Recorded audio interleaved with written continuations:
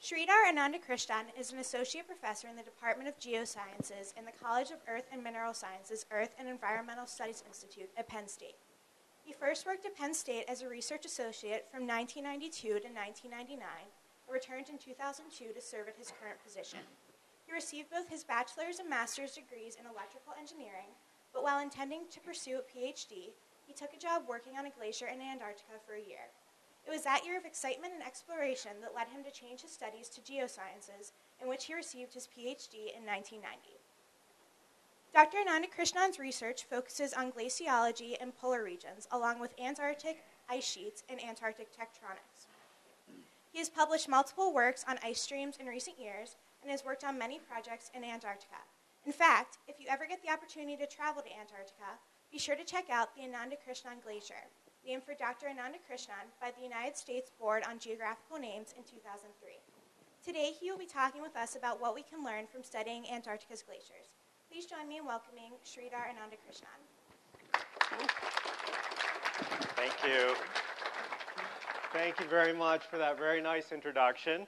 If you do have a chance to travel to Antarctica and go to the Anandakrishnan Glacier, tell me what it's like. I've never been there. So it's a glacier sort of in a very remote place, and it's in satellite imagery. It looks very nice, but it's hard to get to, and so I haven't actually had a chance to set foot on it. Maybe one of these years I'll manage to make it there.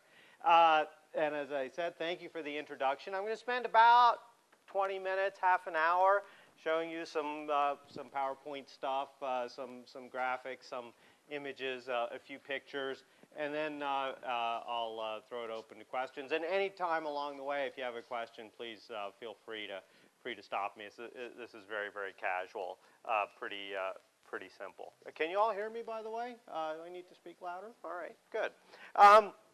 As I said, or as the title says, it's Secrets Beneath the Ice. And we're going to be talking about, I'm going to talk a little bit about what the ice is in Antarctica and in Greenland, why it affects the rest of us around the world, and then a little bit about the particular work that I do. I don't know if I'll appear on TV anymore, but that's all right. Disappear into the background. That's okay. The important stuff is up there. I'm at the Department of Geosciences in the Earth and Environmental Sciences Center at Penn State, as she said in the intro. And if you want to know more about us, you can go to the Penn State Ice and Climate Exploration. We spent a lot of time, and this is the most impressive part of our work, is we managed to get an acronym that's really kind of cool. PSICE, Penn State Ice and Climate. And so it's very easy to remember, www.psice.psu.edu. And there's more stuff on there, so please feel free to go there. There's really only one secret beneath the ice that is of any importance to you. Here it is, the thing. This is April 1st, so I had to do something like that.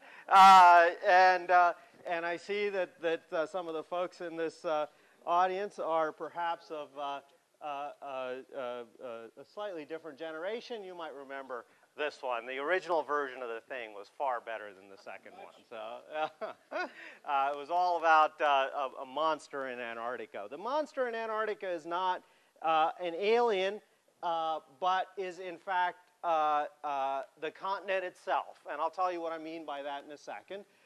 This is sort of a cartoon showing what Antarctica or Greenland or any large glacier looks like. And I want you to think of it as a bank account, not Bank of America or AIG, but hopefully a slightly more solvent bank account, one in which there are deposits made on it every year by snowfall, and there are withdrawals from it every year by melting and by large icebergs breaking off the edge into the ocean and disappearing off into the distance. In between, these deposits actually flow like taffy or flow like honey or flow like, pick your favorite soft and gooey substance, from the interior to the exterior of the continent, where they then melt and return to the ocean. Now, that bank account is intimately related to a second bank, which is over here, that's the ocean. The ocean also, it acts like a checking account in which there are deposits of water from the ocean, and there's withdrawals every year by evaporation. So water evaporates from there, is deposited over here, out it comes, and all is well. Now, to stretch this metaphor to its ultimate, and I'm not going to go past that, if you have a Ponzi scheme where the deposits and the withdrawals are not matched, what happens is that the glacier will shrink and the oceans will rise, or vice versa, the glaciers will get bigger and the oceans will get smaller. All right? These two are intimately related. These two systems are completely connected. If you want to know what sea level is going to do, you got to know what the glacier is going to do, and vice versa. All right? And today, things are more or less in balance. The glaciers receive as much every year as they release back to the ocean, except for a very small difference. And it's that small difference of about an inch in 10 years that the great glaciers are shrinking by and that sea level is rising by. That's a big picture, all right? Spent a lot of time on this graphic, but I think it's important to try and sort of indicate what the connections are between a place that's quite remote and not very much visited, and perhaps of much importance, unless you realize it's connected to the oceans, and obviously we're all connected to the oceans. Here is a map of really the two large remaining ice sheets on the planet. Antarctica is down here near the South Pole. Here's South America, and if you keep going south from South America, you'll run into the Antarctic Peninsula and eventually onto the main part of the continent. This is the biggest ice sheet in the world today. And then up in Greenland, the other bit of blue that I've drawn up there, you have the other ice sheet, much, much smaller, but nevertheless significant. And there's a lot of ice, so these are the actual ice sheets that I had the cartoon of just before. And what I have on the right-hand side is what the coastline looks like today on the Gulf of Mexico, Florida, east coast of the U.S., and India, Bay of Bengal, Bangladesh, and going around to Myanmar and then down the coast to India and Sri Lanka. And then these next two panels are effectively, if all of Greenland, if you were to withdraw, make full withdrawals from Greenland, take everything out of your bank of Greenland and dump it into the ocean, sea level would rise by about 4 to 5 meters, or about 20 feet, maybe a little bit less, maybe a little bit more. And if you can see, there's little red dots that I've drawn showing the areas that would be inundated, that would be flooded. Florida, big chunk of the Florida, end of Florida, a bunch of stuff around Louisiana, and then in India, an enormous swath of Bangladesh where an enormous number of people live would be affected if you were to withdraw everything from Greenland. If you were to withdraw everything from Greenland and Antarctica, which is not very likely in the next 500 years, but is certainly possible in the next few thousand years, here's the ultimate effect. The coastline would stretch way inland up the Mississippi Delta. It would stretch way inland along the whole eastern seaboard.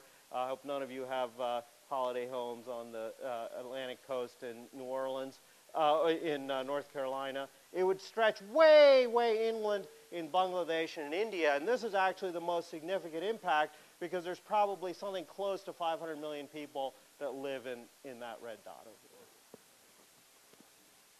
there. And obviously they would be displaced and tremendously impacted. This is a photograph of a glacier in Alaska, Muir Glacier, taken about 50 years ago, 60 years ago, 1941, standing on a rock looking up. If you've never seen a glacier before, it's, as I said, a mass of ice that flows down. you get deposits of snowfall on it in the interior, and you get withdrawals of snow and ice at the bottom over here, and in between the ice just flows from the one spot to the other. There's mountains on either side, and then you have this glacier that's flowing really effectively towards us. This photograph was taken in 1941.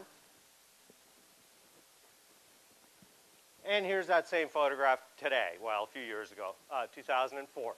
Same glacier, but it's way, way, way back there. Must be about 20 miles back. And all of this area where this glacier used to be is now gone, and you just have ocean. The ocean is behind me, and the ocean has come flowing in and filled in that area. And really, all of this area used to have ice in it, and all that ice has melted. Where has it gone? It's gone into the ocean and has resulted in sea level rising.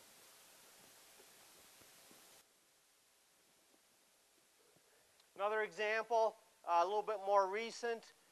This is a photograph or an image taken from satellites down on the North Pole. So this is the North Pole. There's Greenland over here. Canada comes around this way. Here's Alaska, and here's the Siberian part of Russia, and then Europe around there, just to orient you. So this is the Arctic Sea. And this is the coverage of sea ice. There's no land over here. This is just sea ice that's floating on the Arctic Ocean or the Arctic Sea. But in 1979 and all the years prior to that, at the end of the summer, this is what it would look like. And in fact, there was for a long, long time this search for the mythical Northwest Passage. People wanted to get from Europe, which is over here, across to the Pacific Ocean, which was over here. And to get there, you had to sail all the way down the Atlantic to South America, go around the tip of South America, and then come back up here. And it was a very arduous and very dangerous journey.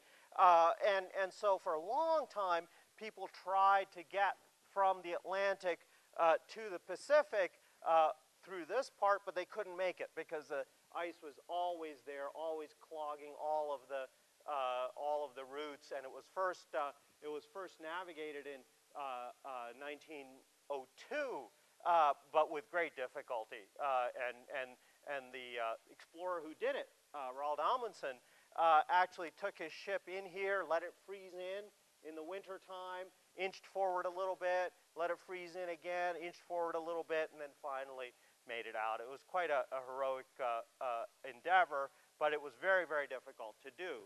Not so difficult anymore. This is what it looked like at the end of the summer in 2007. Again, same image, Greenland over here, the Atlantic Ocean over there, and now there's lots and lots of open space. This whole area is melted out, and the sea ice continues to shrink every year. As a matter of fact, there's a lot of interest, a lot of commercial interest.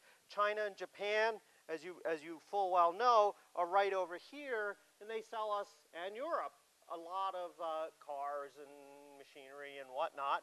And it can go from China and Japan, material can go to the west coast of the U.S., California and Seattle and so on, very, very easily. To go to the east coast, they now have to go down. They don't have to go all the way to South America. They have to go to Panama and take the Panama Canal over. But there's a lot of interest in actually sending shipping across through the Northwest Passage. And this is of great concern to a lot of people for a number of reasons, environmental reasons and political reasons. Right now, all of that has been such frozen wasteland, nobody's worried about it, but now it's the new gold rush is up there. This, I hope you can see it, an institute. And in goes Lisa and Marge, the science of SpongeBob, along they go. Water acidity is fascinating. Global warming. Press button to see what global warming will do in the next 3 years. Marge says, 3 years is a long time. If you ever watch The Simpsons, you'll understand the humor of it. Unfortunately, this does not have I couldn't figure out the outlet to it, so I had to relate all of the words for you. This is in South India, place called Mahabalipuram. Magnificent temple complex. Right on the beach, these beautiful carved Nandis, the sacred cow of India, and in the background, the Bay of Bengal. Just an incredible place, but right at sea level. Here's this wonderful elephants, all just carved right out of the rock. These wonderful temples there, and another temple with all of the pillars carved out. All of this would just be gone. There's my dad there for scale. He's about 2 meters high, and so if Greenland were to melt, Greenland has about 4 meters of water in it, and then the ocean would come up to somewhere around here, and all of these things would be gone. A little bit closer to home, this is New Orleans. This is a photograph taken from space. This is Lake Pontchartrain here, and the city of New Orleans over here before Katrina. As a lot of you probably know, New Orleans is well below sea level, and so they have to build these very complex set of levees along Lake Pontchartrain and along the Mississippi River to keep the water out. After Katrina, this is the famous 9th Street Canal here. This breached, and all the water flooded into all these areas into that part of New Orleans. So quite dramatic. And if you were to raise this ocean level as Greenland melts, as Antarctica melts, obviously those levees would have to rise higher and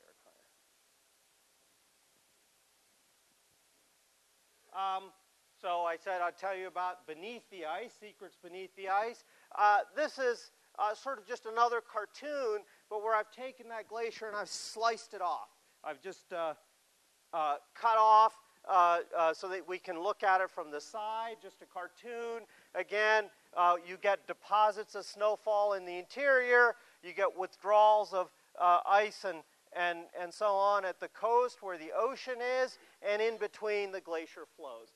And to understand what Antarctica and Greenland would do if you were to raise temperatures in the ocean, raise temperatures in the air, change snowfall, do all the different things that the world is doing today, we need to understand what's underneath the glacier. Because the way this glacier flows, the way this taffy, or I forget what other analogy I used before, way this ice flows from one spot to another, it slides over whatever's underneath, and we need to know what that is. Is it rock? Is it sediments? Is there water down there? What's going on? All right? And the way we do our work is we can only access the surface. We can fly airplanes and land on the surface, and then we use instruments to tell us how thick the ice is and what's underneath.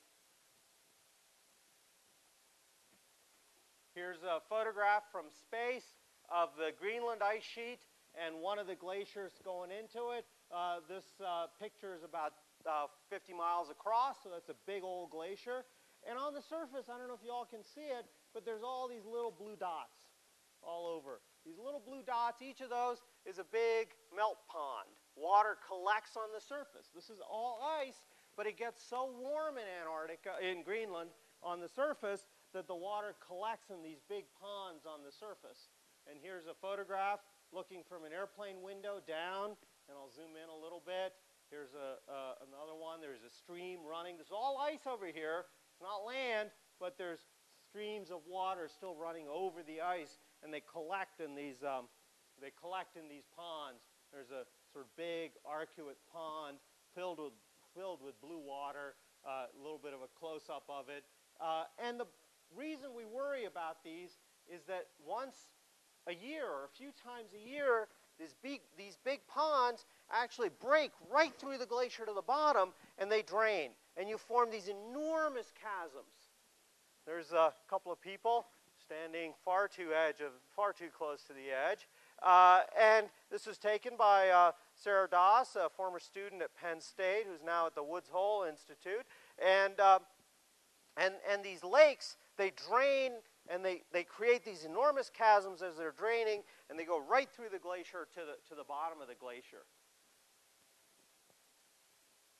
and they form what we call moulins, where the lake is at the top, it drains, and it cracks and breaks the glacier all the way through, goes to the bottom, and then the water spreads across there. And when it does that, then this glacier flows a little bit faster. When it flows a little bit faster, that means your withdrawals are going to be larger. All right? As soon as your withdrawals start to get larger, then sea level can rise a little bit faster. So this is of great concern and interest to us, and we need to know what's underneath here. We use these little airplanes. They're called twin otters. You can see a person over there standing next to it, sort of like the size of the little puddle jumpers that we use between here and Dulles Airport or going to Philadelphia or to Pittsburgh. They've got skis on them, and they can take off from regular concrete runways, but then they can land right on the ice, and that's what we use for our work. This is the inside of that. Not quite there's no flight attendant there offering us juice and coffee, but we have our snowmobile, our sleds, all our scientific instruments, all jammed in there, and the pilot looks at it and says, "Good heavens, you want to take all of that?" And then he takes off anyways because he's Canadian, and Canadians don't worry so much about things like regulations and whatnot. So. All right, just to remind you again, this is our map of Antarctica or Greenland or any old glacier. You get deposits of snowfall on it. It flows, and the speed at which this flow goes determines how fast withdrawals are made from this bank of Greenland or bank of Antarctica. And that those withdrawals, if those meltwater ponds start to break through more often because of climate change and because of warming, then these withdrawals will become more frequent and larger, and Greenland or Antarctica will shrink, and oceans will rise. This is what the world has done over the last, 150 years or so. This is today on the right, and about 1850, the beginning of the industrial age. On the left, this is when we first figured out that we could run machines with coal and natural gas and petroleum very effectively. Well, petroleum was over here, but certainly coal and all those other things were down here. And during that time, sea level has risen by, something like half an inch, maybe a little bit more.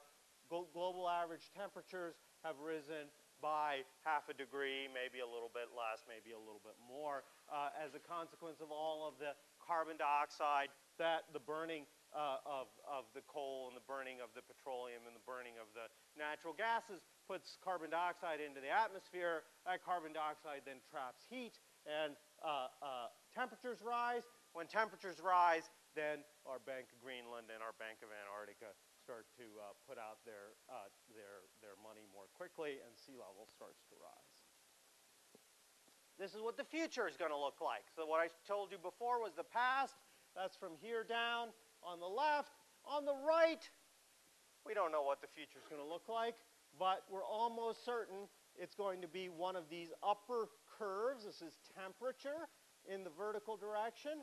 So in the last 150 years, temperatures have gone up by half a degree or so. In the next 100 years, we expect the average temperature around the world to go up by something like another degree to a degree and a half to 2 degrees, and if we're really unlucky, 3 and 4 degrees. Now, these are not the degrees you and I are used to.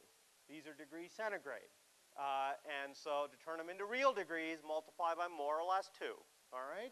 And so this is 2 degrees of centigrade. That's about 4 degrees Fahrenheit, more or less. 3 degrees centigrade, more or less 6 degrees of Fahrenheit. That's a lot of average global warming. Well, that's bad enough as it is, average. I hope some of you at least listened to Garrett. Oh dear, this didn't work out very well at all. Can we turn the lights off just for this one? I don't know if you'll be able to see it or not. If y'all listen to Garrison Keeler on Prairie Home Companion, Lake Wobegon, where all the children are above average. Well, we don't all get average temperatures. Some people are above average. And as it turns out, all of the human beings on this planet are above average. All of the continents where people live actually warm a lot more than the oceans where the people don't live. And so the average temperature around the planet is going to go up by, let's say, 3 degrees, 4 degrees, something like that. But in fact, the continents, Africa, Australia, Asia, North and South, those are going to warm by more than twice that amount. And you can't see the amount here because everything's washed out on this scale. But nevertheless, that's the take-home message of that plot. You can turn that back on. Thank you. You can come and, after this talk, you can come and look at my screen where it still does look good. And you can donate a little bit of money to Research Unplugged so you can buy a better projector. This is Antarctica. This is a glacier. It's actually an ice shelf.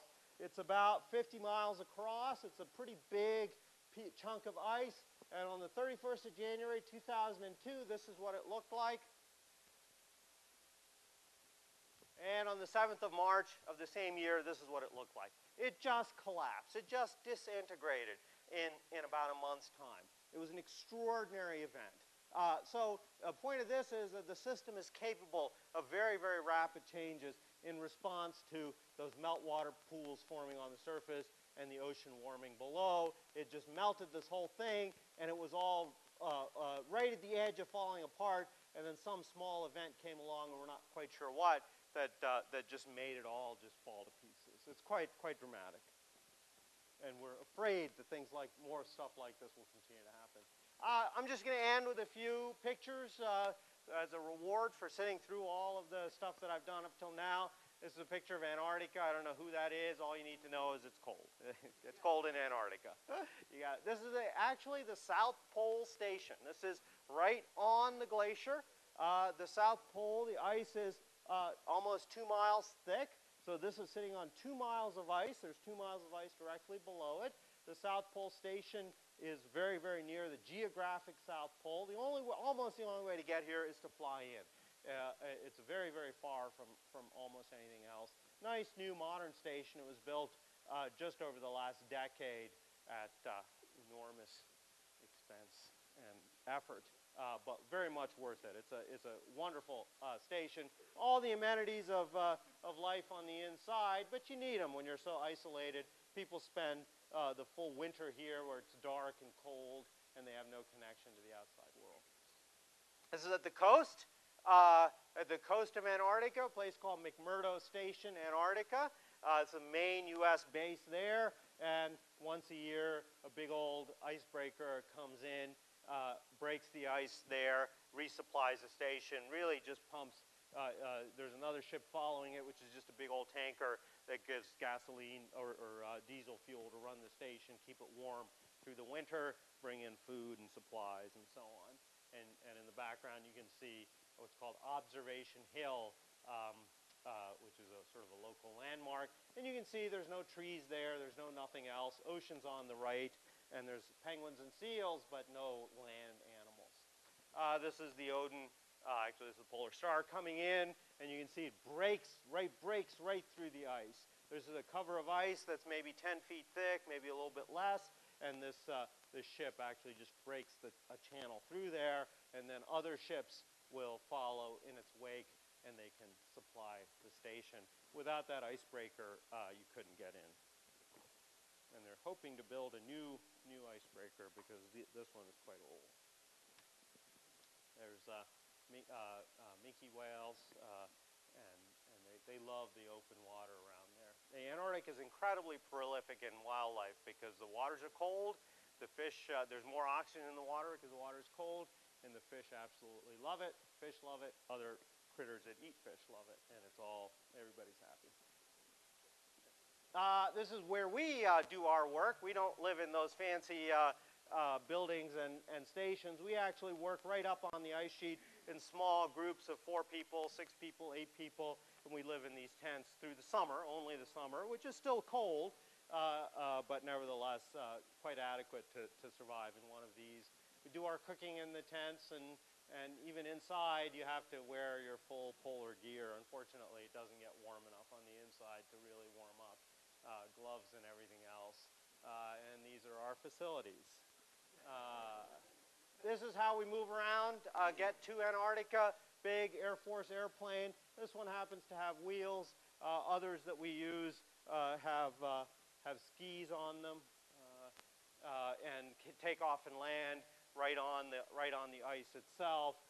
These are what are called LC-130s. If you ever watch the news and look for any trouble spot around the world, you'll see C-130s there. They're still very much in use. Almost every country owns one. They're sort of the workhorse cargo airplane.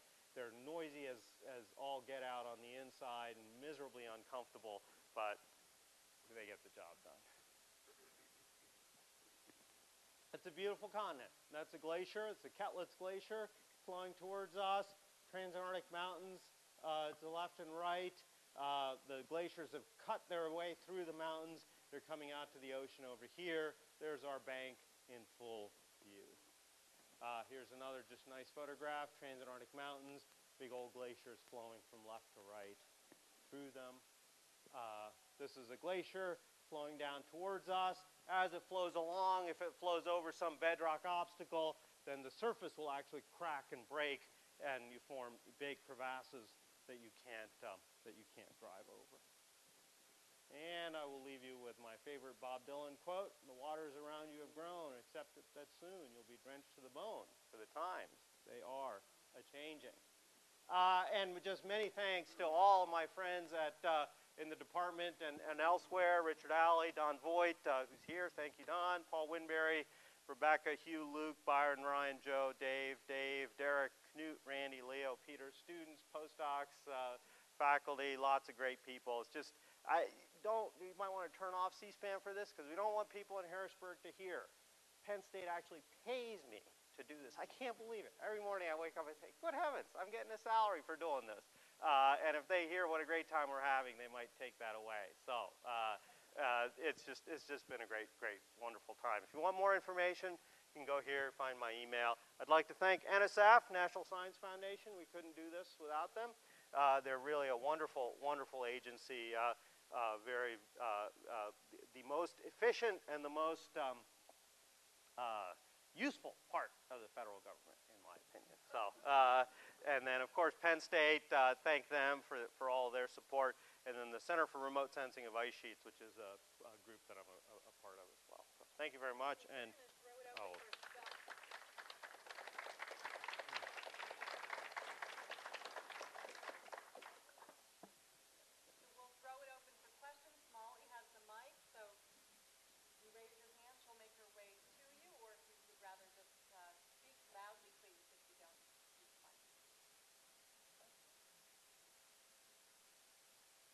yeah, go ahead, Roy. Where was the gravity point where that large ice sheet flows out? So this, I think, question Roy is asking is this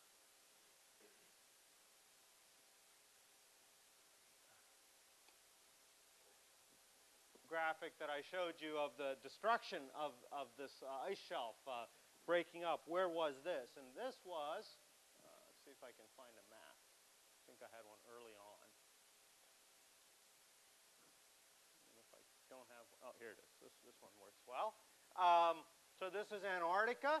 That ice shelf was in Antarctica, and it was a place called the Larsen B ice shelf, which is up on the Antarctic Peninsula. This sort of finger of the continent that sticks up north, goes up north towards South America. That's called the Antarctic Peninsula, and it's the part that's changing the most rapidly because it's the farthest north and the most open to influence of the warming of the southern oceans. The rest of the continent is actually relatively stable. There isn't that much change in the main part of the continent. We think that will not remain the case in 50 or 100 or 500 years, that the whole continent is very much in danger of having its deposits be withdrawn at a very rapid rate over the next 500 years. it's Greenland that we have to worry about. The only part of Antarctica we have to worry about is the peninsula, but there's not that much ice there. Yeah. How certain is it that the climate, the temperature elevation is due to human activity and to burning of petrochemicals? So the question is, how certain are we that the climate change that we're seeing now and the warming that we're seeing now is human-induced, anthropogenic? It's due to our burning of hydrocarbons, of fossil fuels. So there was a report by the Intergovernmental Panel for Climate Change, the UN body, that came out about a year ago in January of 2008, I think it was. And as a result of it, a bunch of people got Nobel Prizes, a bunch of them at Penn State. The IPCC got a Nobel Prize for it. In that report, and in a number of other places, their conclusion is we are highly confident. And when scientists say something like highly confident, you can take it to the bank. It's very, very seldom that we'll say something like that. I'm highly confident that when I let go of this watch, it's going to fall to the ground. I'm not going to say it's absolutely 100% certain that it will fall to the ground, but I'm highly confident that it is going to do that. And that it is at that level that the IPCC indicated that they're highly confident that global warming, that climate change is due to human-induced hydrocarbon burning. And I'll pick up my watch, which is a Timex, so it takes a licking and it keeps on ticking. Yep. I'm interested to know what kind of soil is underneath all of that ice. Is it volcanic soil, or what is the nature of the ground underneath? Okay. So the question is, what's the nature of the soil underneath? Gosh, we'd all like to know. That is the secrets beneath the ice. That is what we do, is try to find out what's underneath there. We know what it is in a few selected places, but it is all covered with ice, and there's only a few places where that rock sticks up, and those are somewhat anomalous. But 99% of the continent is completely terra incognita. We have no idea what's underneath there. We have some inferences. We can look at the rocks along the coast and extrapolate way inland. But that's like, it's as if I were to look at the rocks on 322 that you can see those wonderful limestone outcrops on 322. Look at those and say, I know what the rocks in Denver look like. I mean, that's what we're talking about. That's the scale. I can look at the rocks along the continent here, and then I need to know what the rocks are underneath the South Pole. I can't extrapolate, because knowing what the rocks are in State College doesn't tell me anything about the rocks in Denver. And so it's a wonderful question.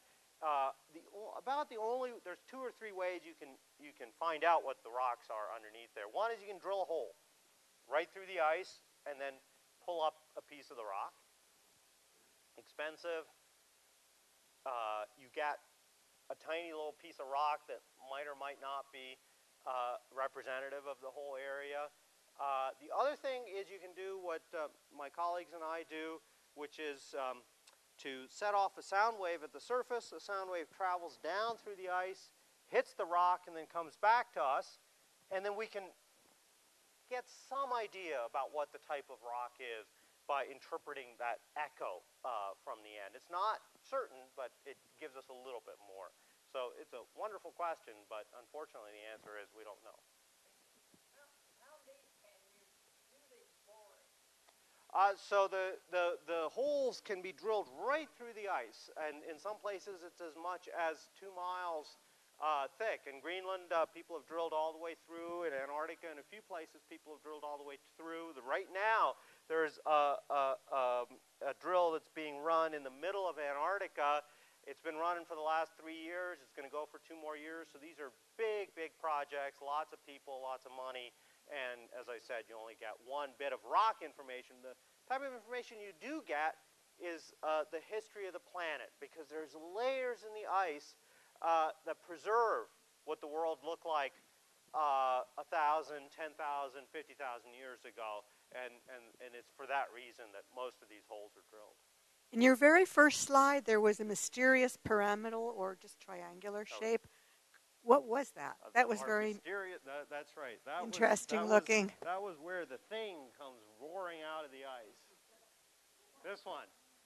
That's a tent. Yeah. This is a little round tent, and this is a sort of a triangular. So it's sort of a teepee shaped thing. Yeah, they're called polar tents or Scott tents, and yeah, right. No. This is where the thing comes out, right? Yeah.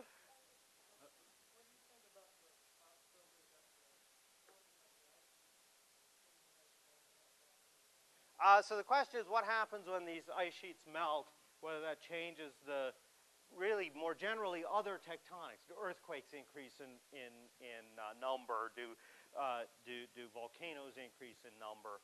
Probably not a whole lot. One way to think about ice is ice weighs just a little bit less than water, 90% less. And so a mile of ice is like having a mile of water. And most of the oceans of this planet are a few miles thick, 2-3 miles thick on average. And so really it's not an enormous amount of weight that's being added or released. Now, people have found that you do get a small increase in earthquakes when, for example, if you build a dam or build a big reservoir and fill it with water, you'll change the seismicity, the number of earthquakes in the area, but it's not a large number. It's not a big change. And volcanoes, same way. It's unlikely that there'll be a huge change in volcanism. My question is, 15 years ago, I had a presentation that I attended up in Albany, and it could have been the same presentation. 15 years ago. Maybe it was. All right, it was the same presentation. But what annoys me about scientists in general is that they don't provide a solution other than the sky is falling and the sky is falling. Right. But there are some real-world solutions that blue skiers have come up with, and no scientist is willing to stand up and say, oh, if you drag the icebergs into Canada, create an artificial bay, you're going to provide enough water to refeed the Great Lakes, et cetera, et cetera. Right. So you must have your own pony. What's your pony? So there's we have 3 ponies, and they're all at home right now. They're eating us out of house and home, but they are there. So the question is, what can we do about this more generally? And so we're putting a lot of CO2 up in the atmosphere, and that's trapping heat, and that's causing all the things that we're talking about. You can do it one of 2 ways. You can put up less into the atmosphere, or that which you put in, you can pull out. So the first is conservation, driving less, encouraging our legislators to do something about increasing fuel efficiency standards. That's only going to take us so far, unfortunately. And moving to alternative forms of energy, all very, very important things. But all those things together are going to take us so far. Plus, there's developing countries like India and China who look around and say, gosh, from the Industrial Revolution, 1850 to 1950, you guys had a party, and you increased the standard of living of your folks real well. We'd like to have that same party going forward. And you can't blame them, unfortunately. They want to industrialize, they want cars, they want everything else. So putting less into the air, I think, is going to be a little bit difficult. Pulling it out, pulling this CO2 out of the air and pumping it back into the ground seems to be the most viable thing. I mean, that's what people are talking about. And it's got enormous problems with it. There's not enough room. It's hard to pull it out. All these other things. But at some point, we're going to have to start thinking about that. There's all sorts of other, what they call geoengineering projects, where they go off and they have these really extraordinarily bold, visionary ideas about basically building an umbrella between us and the sun, or crazy stuff. But who knows? Maybe some of it will work. I can't evaluate those, but my readings of history is that there are these things called unintended consequences. And people think they're doing one thing, and they end up messing with something entirely different. So I would cast a skeptical eye on very large projects of that kind. I don't know what the answer is. Unfortunately, we are in a world of hurt to come in the next 500 years to 1,000 years, and I certainly hope something is done. We have to do it pretty quickly, but there's no clear-cut solution right now. There really isn't. And people are working hard on it, but I don't think that we know yet. Yeah.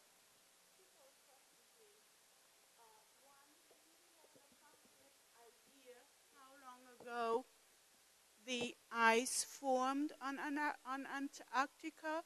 And the second question is, with these research stations, shouldn't they be in the forefront of exploring and developing solar power instead of dragging in fossil fuel? Yep. So the twofold question. One is, how long has the ice been there, and shouldn't these people walk the walk and talk the talk? So the first part of it is the ice has probably been there for between 8 and 10 million years. So about that time, maybe as old as 15 million years ago, the carbon dioxide levels on this planet, for natural reasons, started to drop. And they dropped low enough that the Earth cooled. So about 15 million years ago, there was much more CO2 in the atmosphere, and the world was a much warmer place. And then for natural reasons, CO2 started to drop, and it got cold. About then, the ice sheets started to form in Antarctica, and they've been on Antarctica ever since. So they've grown and shrunk and so on. The second part of it is, shouldn't we be using different energy methods? There's two problems with that. One is a very simple one. It's dark in Antarctica for half the year. You just can't have a solar panel. You'd have to have a big battery bank that you would charge with the solar panel in the summer, because there's lots of sunlight in the summer, but in the winter it's dark. But there's far fewer people in there, so you could almost do it. And we hope we will get there. The second problem is that fossil fuel, gasoline, is actually an extraordinary, a magical substance. It encapsulates so much energy in 1 gallon, far more than almost anything else on this planet, except probably a nuclear reactor. I mean, there's just, in that 1 gallon of gasoline that you can just haul around like this, you can drive your car, this behemoth, 3,000-pound thing, you can move it for 50 or 60 miles. It's an extraordinary thing. And there is no other substance out there where for 5 or 6 pounds you can move a car that distance. So for all of its drawbacks, and its biggest drawback is that it puts carbon dioxide into the air, and we got to do something about it, and that's a huge drawback. It's non-negotiable that we got to do something about it. It is still an extraordinarily efficient substance for producing energy. And so that's why you can take a, quote, little bit of gasoline, maybe 1 million gallons or something like that, which is small, really, in one sense, put it in Antarctica, and you can do everything you want to do for a year. So it's efficient in one sense, but in another sense, it's a terrible, terrible substance. All these, there's no clear-cut answers for any of this. I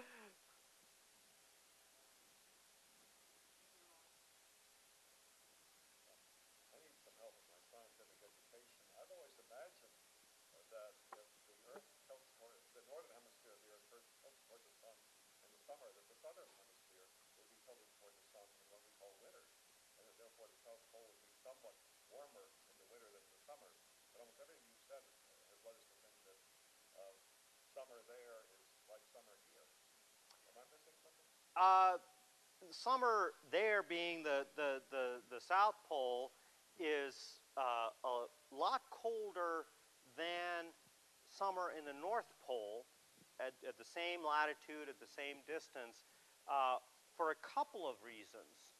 It is different. But not because the amount of sunlight is different, but because if you look at the southern continent, or the southern hemisphere, there's all ocean all the way around here. If you look at the northern hemisphere, the North Pole, you have a little bit of ocean, but you mainly have land all the way around.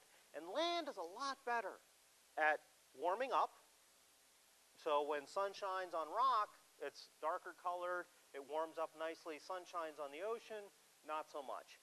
Sun shines on ice, not so much. All that energy gets reflected back. And so things tend to stay colder down here because there's really just no rock here to warm up. That's the first reason. The second is there's something called the circumpolar or the circumantarctic circulation. There's actually a current that just goes around and around because there's no blockages. There's no blockages anywhere. There's a gap between South America and Antarctica. There's a gap between Africa and Antarctica. There's a gap between Australia.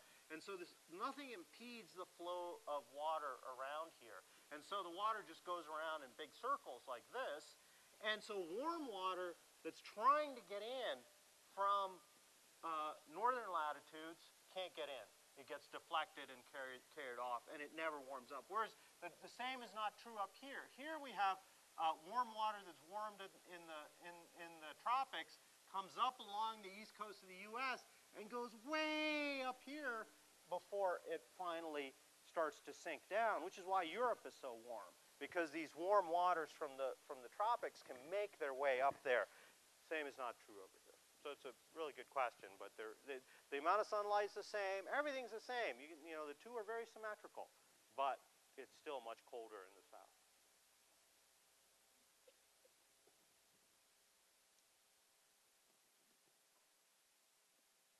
Well, I'm going to have to take off here in a minute, so I thank you very much for showing up. And if you have any questions, go to my website. Oh, well, great. Thank you.